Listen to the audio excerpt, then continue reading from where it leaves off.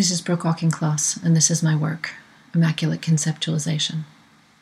This piece is called Padded. Growing up in America, I was indoctrinated early into the cult of sugar. Sugar is used in our society as a panacea, a reward, a bribe, a prize.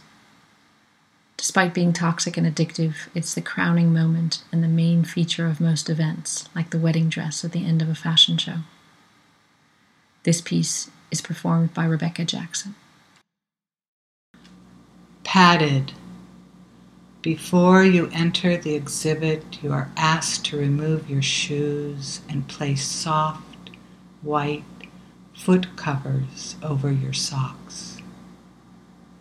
Once you have done this, a guard admits you through a heavy, white prison door with a small window with wired glass. The exhibit space is 6 feet by 8 feet. The walls, the ceiling, and the floor are completely padded with white marshmallow 8 inches deep. The surface you walk on yields as you step, disseminating a cloying, sickly, sweet odor.